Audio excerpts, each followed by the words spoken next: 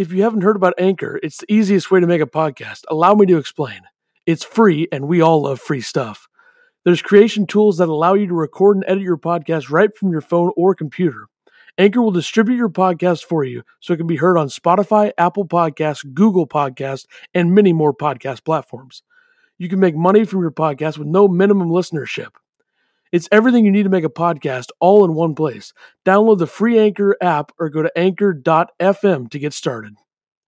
All right, short reaction podcast as the NFL draft has wrapped up in 2020. Tremendous job by everyone at ESPN, ABC, NFL Network, all covering it. Great job. In particular, Trey Wingos did a great job hosting. Mel Kiper Jr., Daniel Jeremiah, Louis Riddick, Michael Irvin was there for a couple of days, Kurt Warner, all of them, everyone. Did I forget one? I don't think I forgot one. But yeah, great job by all of them hosting, all that stuff. The Packers made 6 selections today. Going into the day, you're looking at inside linebacker, potentially defensive tackle, cornerback, receiver, offensive line.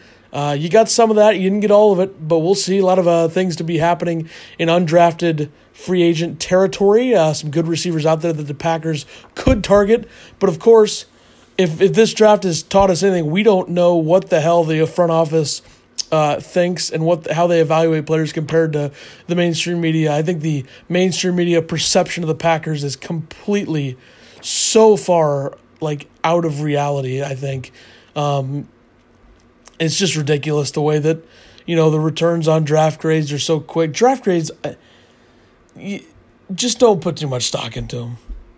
I mean, a lot of times they'll be right because, a player like Joe Burrow, he's probably going to be a good pro, so that's a good grade there. You got to think about that. But, don't put too much stock into draft grades. And at the end of this, I will grade the Packers draft on a number scale, or I'll grade every pick on an A through F scale and the overall draft. I'm just going to go off the top of my head when I do that at the end. But real quick, we're just going to recap. This will be about 5-10 minutes. We're going to recap what they did today. First up, 5th round, they took inside linebacker Kamal Martin out of Minnesota. This was a good pick, I think. I think he'll fit well. He was a ball hawk. He had a couple of games where he had some really nice interceptions at Minnesota. He's a guy that you can plug in on the inside. I like that idea. Getting another inside linebacker. You lose Blake Martinez, who really wasn't worth paying, I think. I think the Packers made the correct choice by letting him walk to the New York Football Giants. They bring in Christian Kirksey, who, like I said yesterday, has some durability issues. He has in the NFL at least. So bringing in a guy like Martin, he should be able to play well. Oren Burks is a question mark as well. So I think he'll make the team. 6th round, they went all offensive line here. First up, I love this pick, John Runyon Jr., offensive lineman, Michigan. I think the reason that he fell is because he's 6'4". That's pretty short for an offensive tackle in the NFL. So you slide him on the inside, he can play like a right guard. You don't really trust Billy Turner that much, I don't think. So I think he'll be a good NFL player. I think he'll be a solid pro for the Packers for years to come if he plays guard or tackle. An insurance guy, he'll be good, I think. His dad was a good offensive lineman in the National Football League as well. So I like the John Runyon Jr. pick a lot. I like this one too. Jake Hansen, the Oregon center. I like this pick as well. Corey Linsley is getting up there. I think he's, 29, 30. I mean, offensive linemen, you don't know how long they're actually going to last. You got guys like Jason Peters who last forever, and then an absolute legendary, a freak, really, Joe Thomas. He retired at, 32? So you never really know. I think Jake Hansen will be a good, let's say Linsley gets hurt or something, or Linsley's struggling. Hansen's a good center. I think he could step in. And then this guy's a bit of a question mark here. Offensive lineman Simon Stepaniak, I think is how you say it. Stepaniak. I don't know. Indiana. He's huge. Absolute freak when it comes to his size and, his bench press. I think he was second at the combine, 37 reps, I think. And that was a couple weeks removed from surgery, he said, when he had his little media call with the Packers writers. So, yeah, I think he could be a freak on the outside. I assume he'd be a tackle in the NFL. You look at the makeup of the Packers' offensive line right now. Bakhtiari's an all-pro. Eldon Jenkins was absolutely tremendous at left guard last season. He'll be in his second year. You only expect him to get better. Corey Linsley was a Pro Bowler a couple of years ago, had an okay year last year. I think he'll still be steady enough to be at center in all 16 games if his body allows him to do so. And then right guard and right tackle are question marks. I mean, right guard, Billy Turner was a pretty inconsistent there in that right guard spot. Like I said, maybe a John Runyon Jr. can slide into that right guard position if needed. Maybe even Hansen. I don't know how that really works, but maybe Hansen. And then right tackle, they lose Bulaga to the Chargers. I also think it was a good move not to pay him, even though he was an absolute warrior in his years with the Packers. For some reason, he has me blocked on Twitter, although I'm pretty sure I've never interacted with him on Twitter because I looked back and didn't see anything unless there's something that I deleted, which I don't know. The Packers also have me blocked on Twitter, so what the hell do I know? Right tackle is a question mark. They're bringing Rick Wagner from the Lions. He's a good veteran guy. I don't know if he's going to start every game there. But maybe Stepanek, if he makes the roster, could be there. Or you look at Billy Turner, slide him out at the right tackle position if you need to, and then have Runyon slide in at the guard. I'd be very surprised if John Runyon actually plays at tackle for the Packers because he's 6'4", which, like I said, is short for a tackle. But who knows? We'll see. 7th round, they took Vernon Scott, a safety out of TCU. I don't really know anything about him, to be honest. But I think the way that this defense is going to run further proves that I think they want to use 3 safeties a lot. Raven Green, if he's out there, I really like him on the back end with Savage and Amos. So I don't know what's going to happen with Vernon Scott. And then this is a good pick here. The last pick of the draft, I think a good one. Edge, defensive end, Jonathan Garvin out of Miami. So he's a good player.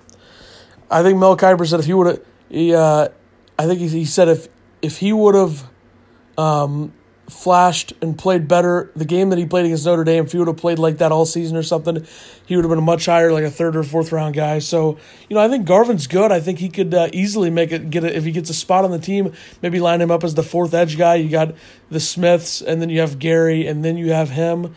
I think he could be an impact player maybe on some level next season. We'll see. I think he's a good pick, though.